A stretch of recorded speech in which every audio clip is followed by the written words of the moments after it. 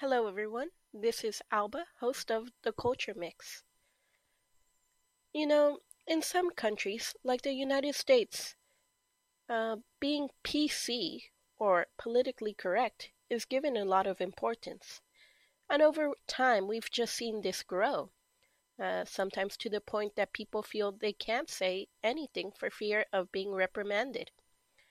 However, in other cultures, such as Mexican culture, being PC is almost non existent. For example, a lot of Mexicans might create or give nicknames to their loved ones, such as fatty or old one. And actually, these are terms of endearment. It's something you'd call your wife or your husband. Oh, this is my fatty, I love you. Oh, old one, are you okay? But this is done with affection, and it is not a problem. It is widely accepted. So, what do you think? Is it that important to be PC?